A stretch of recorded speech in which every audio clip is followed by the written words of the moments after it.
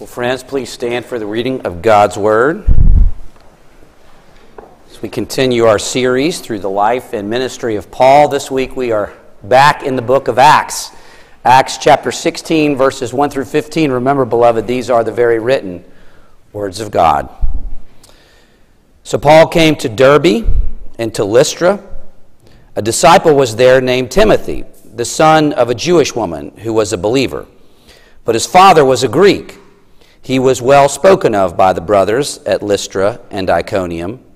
Paul wanted Timothy to accompany him and took him and circumcised him because of the Jews who were in those places, for they all knew that his father was a Greek. As they went on their way through the cities, they delivered to them for observance the decisions that had been reached by the apostles and elders who were in Jerusalem. So the churches were strengthened in the faith, and they increased in numbers daily. And they went through the region of Phrygia and Galatia, having been forbidden by the Holy Spirit to speak the word in Asia. And when they had come to Mysia, they attempted to go into Bithynia, but the Spirit of Jesus did not allow them. So passing by Mysia, they went down to Troas. And a vision appeared to Paul in the night. A man of Macedonia was standing there urging him and saying, "Come over to Macedonia and help us." And when Paul had seen the vision, immediately we sought to go into Macedonia, concluding that God had called us to preach the gospel to them.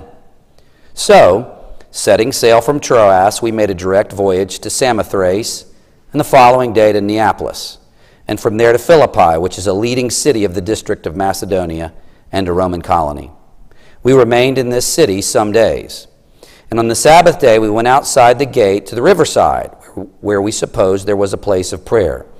And we sat down and spoke to the women who had come together. One who heard us was a woman named Lydia from the city of Thyatira, a seller of purple goods, who was a worshiper of God. The Lord opened her heart to pay attention to what was said by Paul. And after she was baptized, and her household as well, she urged us, saying, "If you have judged me to be faithful to the Lord, come to my house and stay." She prevailed upon us. Indeed, the grass withers and the flower fades, but the word of our Lord stands forever, and may he add his blessing to it. You may be seated. Now, in preparing for this sermon, a story came to mind that I have shared with you at least once, maybe even twice over the years, but I just had to tell it again because it reminds me of this. I was probably a junior in high school when I worked at a tennis shop at a club in Charlotte, and it was over the summer, and I would teach some clinics. I would help the pro teach tennis clinics, and I would also work in the shop as well. And there was a pool on the other side of the tennis shop, and for lunch we would go in there and we would order our meal, and it was kind of a nice perk, and we could eat at the grill at no charge, and it was wonderful. Well, one particular morning over the summer, a big rainstorm came in, and no one came to the pool. And so the pool was quiet and no one there. And about lunchtime, the head pro, Art, told me to go into the pool and place our order for lunch, which I did. There was a young man about my age, probably 3 times my size, surly, bad attitude, who was the cook, in this grill. And I gave him our order, and he said to me that due to the fact that there was rain and nobody was coming to the pool, he wasn't going to turn on the grill. He wasn't going to clean it just for 2 guys, and so the grill was closed. And I said, absolutely no problem. I'll go right back in here and tell that to Art. So I went in and told Art, and Art wasn't very pleased by this, if you remember the story. He got very upset. He got up and went back in and spent some time in there. Then he comes back into the tennis shop and tells me that the lunch will be ready in 20 minutes. I knew something very bad was going to happen that afternoon. And so about 25 minutes later, whatever, he was busy. He said, "David, I need you to go in and get the lunch." And I was like, "No, I'm not. Ain't no way I'm going in there to get lunch." This guy was huge. Very menacing presence, and I was not as big as I am now, so you can imagine my dilemma. And Art said, "No, you need to go in there." This is absolutely true. So I go in there and get the lunch, and as I'm leaving, he says to me, something along the lines of, "This is not over yet." He said, "You better watch your back, because this is not going to end well for you." And that's just how my life went to that point. That's just, a day in the life. And so I went back in, had my lunch, and was just counting my days. Thankfully, true story, my sister started to date his older brother a few weeks later, and I was able to negotiate a peace agreement, okay? Which is why I am still here to this day.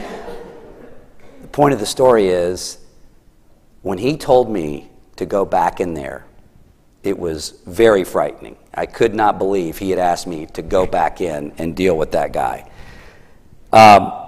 Obviously, that's minor in comparison. It doesn't even compare to what Paul was suggesting be done. Paul suggested and took Silas with him and decided to go back to the churches that he had planted just a few years ago. So the context of the second missionary journey is Paul had decided to go back into the region of Galatia and check the churches that he had planted.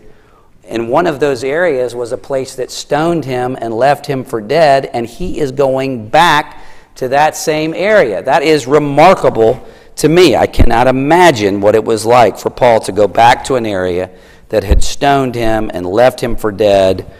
I can't even begin to imagine. It definitely reiterates how much he believed the gospel, to go back to this place where he was hated and opposed. Okay, the historical context of our passage is this.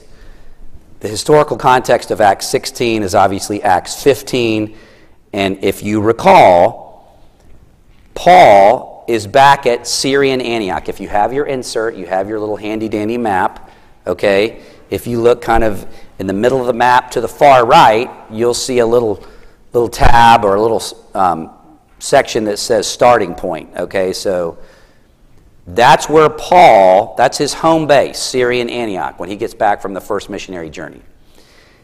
He's there when he hears all these things that are going on in the churches he just planted, okay, and he writes the book of Galatians from there.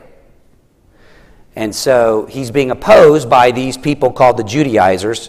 Hopefully you will recall a little bit about the Judaizers that we talked about the last couple weeks, and that was a group of people that wanted to force the Gentiles to be circumcised in order to be saved, in order to be brought into the community of God. Well, while he's there, after he writes the book of Galatians, people come down from Jerusalem and continue to press the issue. They want Gentile Christians to be circumcised. And so it causes another fuss. And so the church in Syrian Antioch sends Paul and Barnabas up to Jerusalem to get an official decision from the church in Jerusalem to settle this matter once and for all. Are we going to make the Gentiles get circumcised to be accepted into the people of God? So Paul and Barnabas leave Syrian Antioch. They go up to Jerusalem. There's this big council. In Acts 15, it's called the Council of Jerusalem. And the church, with the apostles there, they deliberate this matter. Peter gives a speech.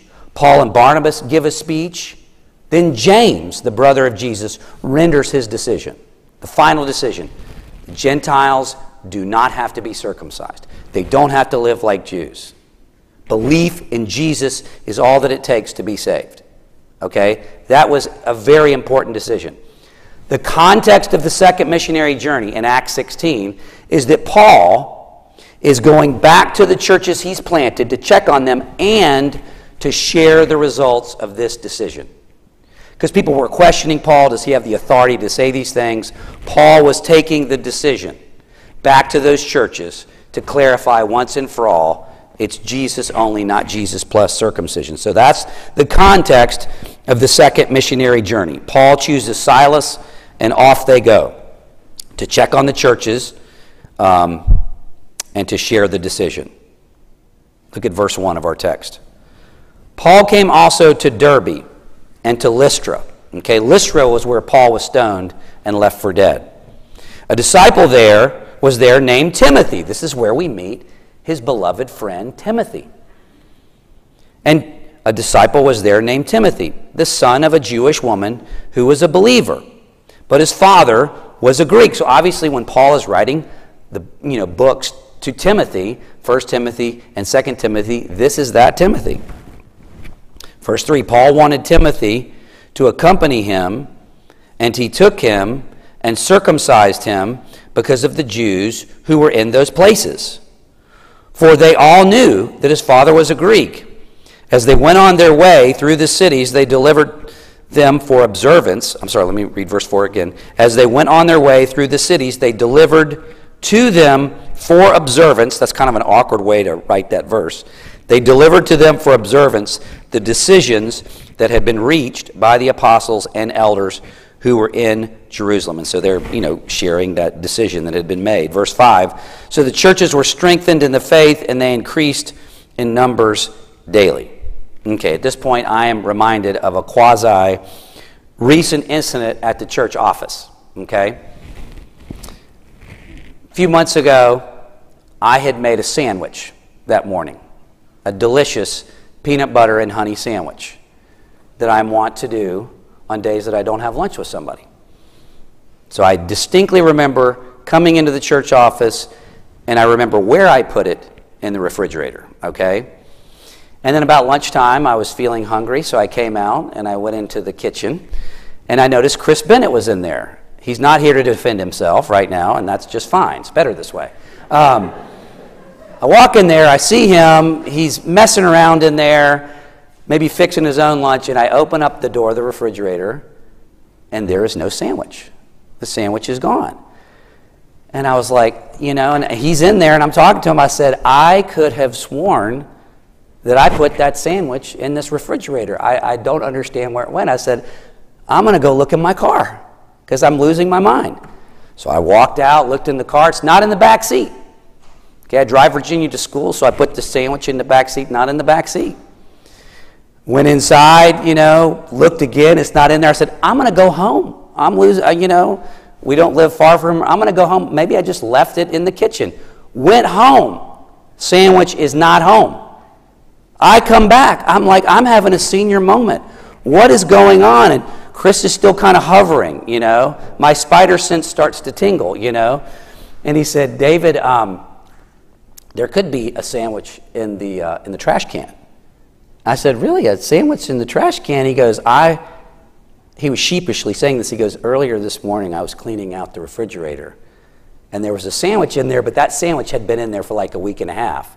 And so I threw it away. I said, no, Chris, that sandwich got in there this morning, and that was my sandwich. He said, well, it's right in there. I got the sandwich out, and I ate the sandwich. It was delicious. So a few weeks later, I noticed that someone had left something in the refrigerator, okay, and I knew it had been in there for at least a week and a half, okay? So I clean the refrigerator out. We do that occasionally, right? When Nate comes in, okay, because I had made a big deal about the sandwich at the office, okay? I'd put rules on what was in the refrigerator, okay? You can't just go in there and... So anyway, long story short, Nate loved it. He loved that I had cleaned out the refrigerator, right? So he accused me of being inconsistent for throwing out stuff in the refrigerator, not knowing exactly who they were. I knew whose it was. It was something that Allison Crow had that she wasn't going to eat. Anyway, this is what happens at the office during the week, people, just so that you know, okay? You think we're doing the Lord's work, but we're also doing these other things as well. So what appeared inconsistent on my part was not inconsistent because I knew, okay, the owner of that particular food that I threw away, despite what Nate thinks. Anyway, I tell you this story. Let's get back to the text. Paul did something that seemed incredibly inconsistent, but actually wasn't inconsistent. Did you notice what seemed to be hypocritical and inconsistent in our passage? If you think about what a federal case Paul has made of the Gentiles and circumcision, we've talked about that the last couple weeks. He wrote the book of Galatians to yell at people who were requiring the Gentiles to be circumcised to be part of the people of God. They've just had this big council in Jerusalem, okay? What was the decision of the council? You don't have to be circumcised if you're a Gentile to be saved. You just have to believe in Jesus. And so before they leave on the second, or, as they, are on the second missionary journey, Paul has Timothy circumcised. That seems inconsistent. Why would he be communicating to the churches that you don't have to be circumcised to be a Christian, and then he circumcises Timothy? Does this make sense? It should make sense. Okay, on the surface, it doesn't make sense. How do we resolve the issue? How was Paul not being inconsistent? Paul was not being inconsistent because the reason he had Timothy circumcised is that Paul was going into synagogues to evangelize, okay? He had Timothy circumcised because Timothy's mom was Jewish, the text says. His father was a Greek. He was raised as a Jew, but he wasn't circumcised. Paul had him circumcised so that when they went into these temples all over, the area at that point, like Macedonia and places like that they wouldn't be opposed by unbelieving Jews, so it wouldn't disrupt his ministry. So if Paul was to have taken Timothy to the temple to witness, it would have caused a huge disturbance among unbelieving Jews. Okay? And so so there wouldn't be a disturbance and they wouldn't get into a fight about this, he went ahead and had Timothy circumcised before he went to evangelize at these synagogues. So there's a distinction. When Paul is writing to the Galatians, he's writing to a church full of Jewish and Gentile Christians, okay? In addition to checking on them, Paul was going to go witness. He was going to go evangelize at these synagogues. And so it would facilitate his evangelism to have Timothy circumcised so he wouldn't get into disputes with unbelieving Jews. I don't know if that's as clear as mud or not. I don't know. The point is, Paul was doing everything possible to make access to Jesus easier. That's what he was doing. He was circumcising Timothy so that he wouldn't get in these disputes with these unbelieving Jews, like non-Christian Jews, at these synagogues. Okay, like in the Old Testament, if you inadvertently took someone's life, their family members would come after you, and so they set up these cities called cities of refuge that you could run to and flee to, and you would be protected there, and your case could be heard there. Well, Jews in the Old Testament were supposed to always keep the roads to the cities of refuge clear. They were called to maintain the roads to make access to the cities of refuge easier. Okay? In the New Covenant, the Lord Jesus Christ is our city of refuge. Right? And so the parallel is we should do everything we can as Christians to clear the debris from the road. We're called to do everything we can as Christians to make Jesus accessible to people. And so how does this relate to today, I would ask you? So Paul had Timothy circumcised to facilitate his ministry to unbelieving Jews, throughout Asia and Europe. Okay? And he was trying to make Jesus as accessible as possible. How do we do that today? How do we make Jesus as accessible to people as possible? How do we clear the debris from the road? Well, one thing I thought of is like in this incredibly political and polarized times, as the Lord's people, we've got to watch how we present ourselves in the workplace and in our neighborhood. We're called to be ambassadors for the Lord Jesus. We're called to be lights.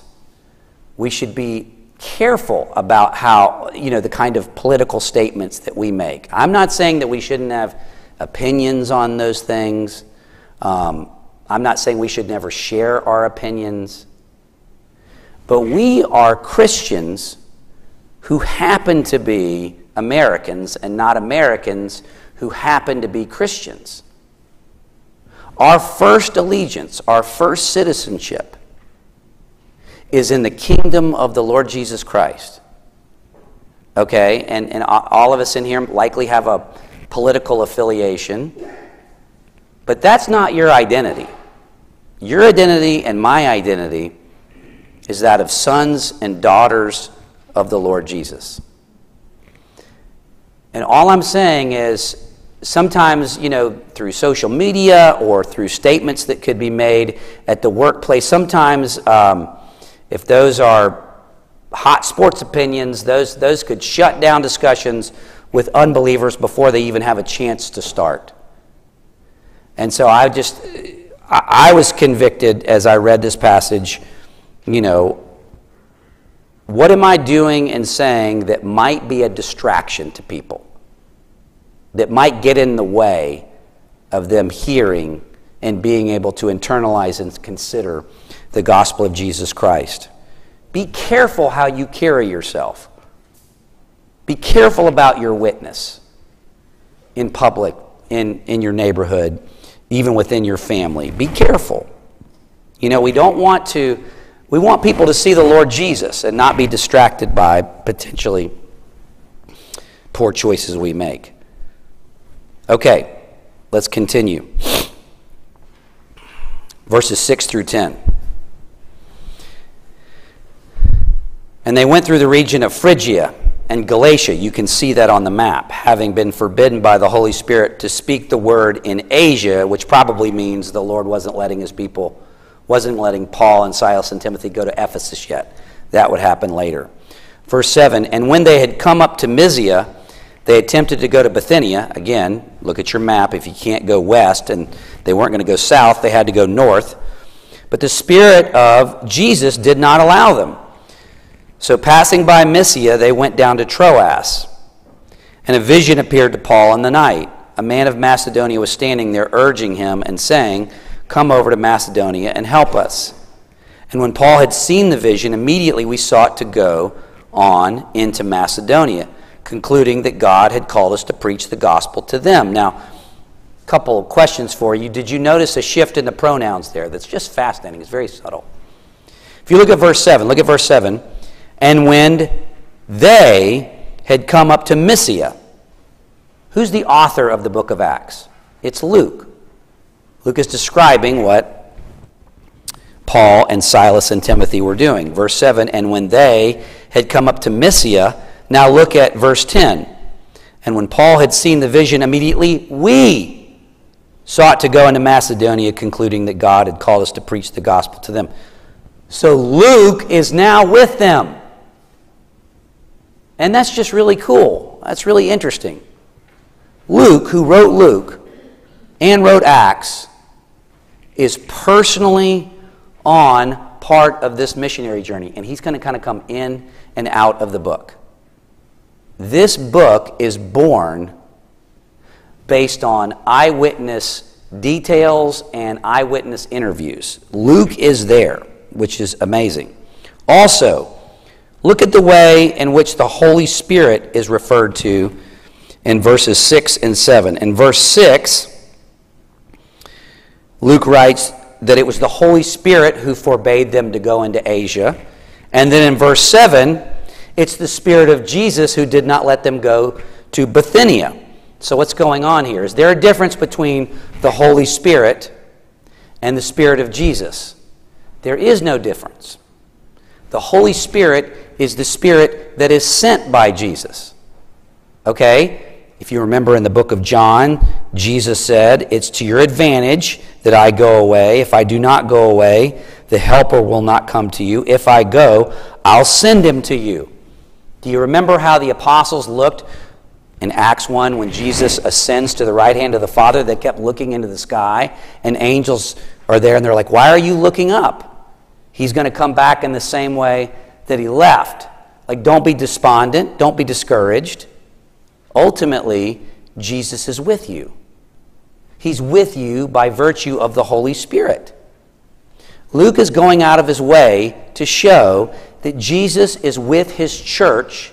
He's with his church via the Holy Spirit. He has not left them as orphans. He has not left them to their own devices. Jesus is with the church and its expansion every bit as much as he was with them in his earthly ministry.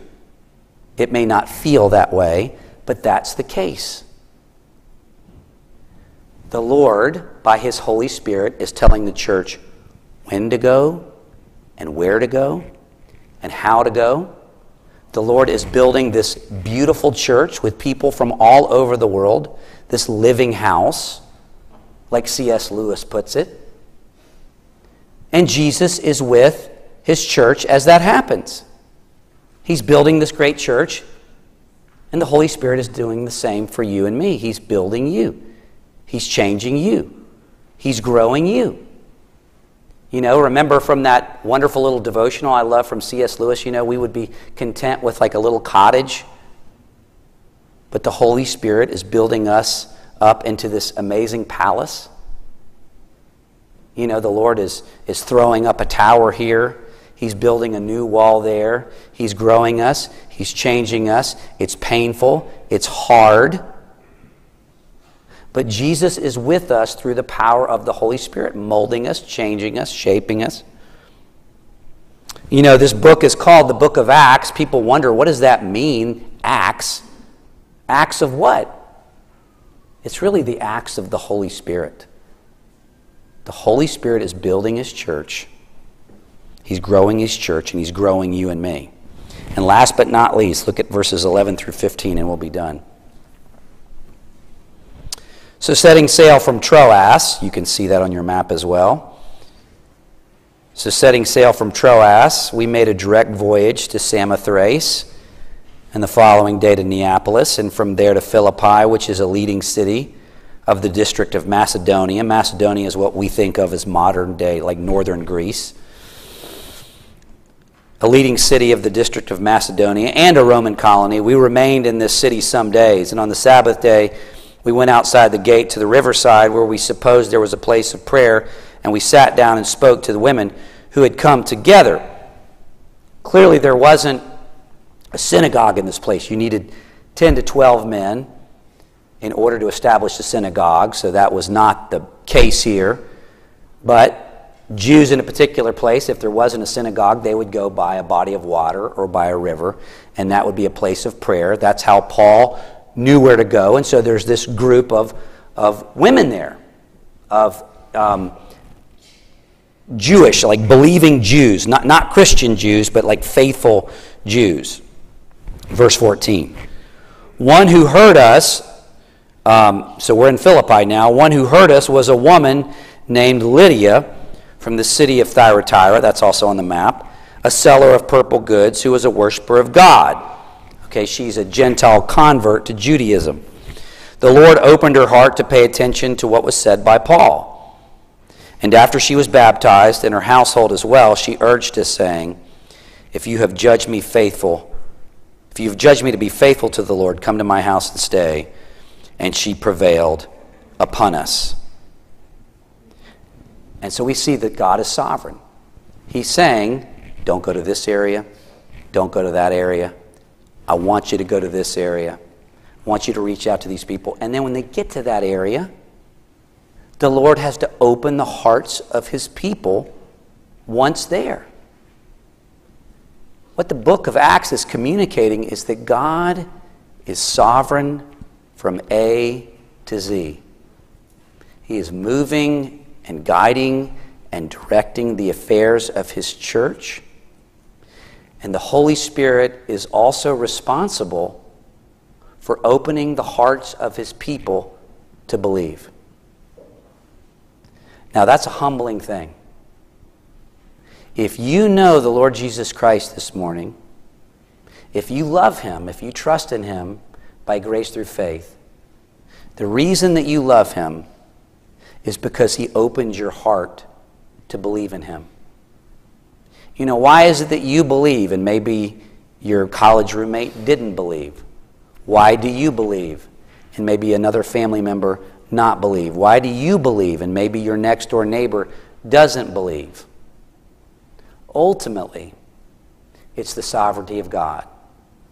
Ultimately, it's because the Lord, in His sovereignty and inscrutable wisdom, determines whose hearts He's going to open and whose hearts He's not.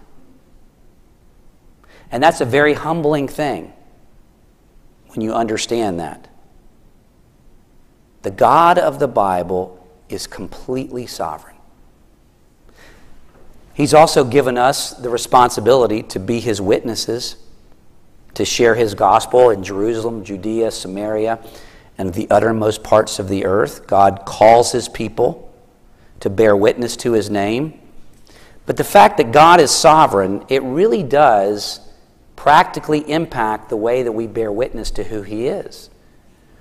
We don't have to be like used car salesmen.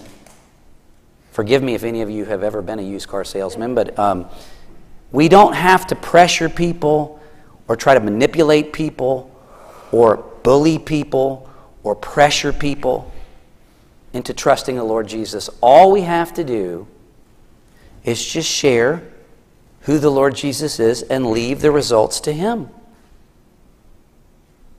And you may be discouraged that, loved ones or people that have not yet responded. The Lord's timing is perfect.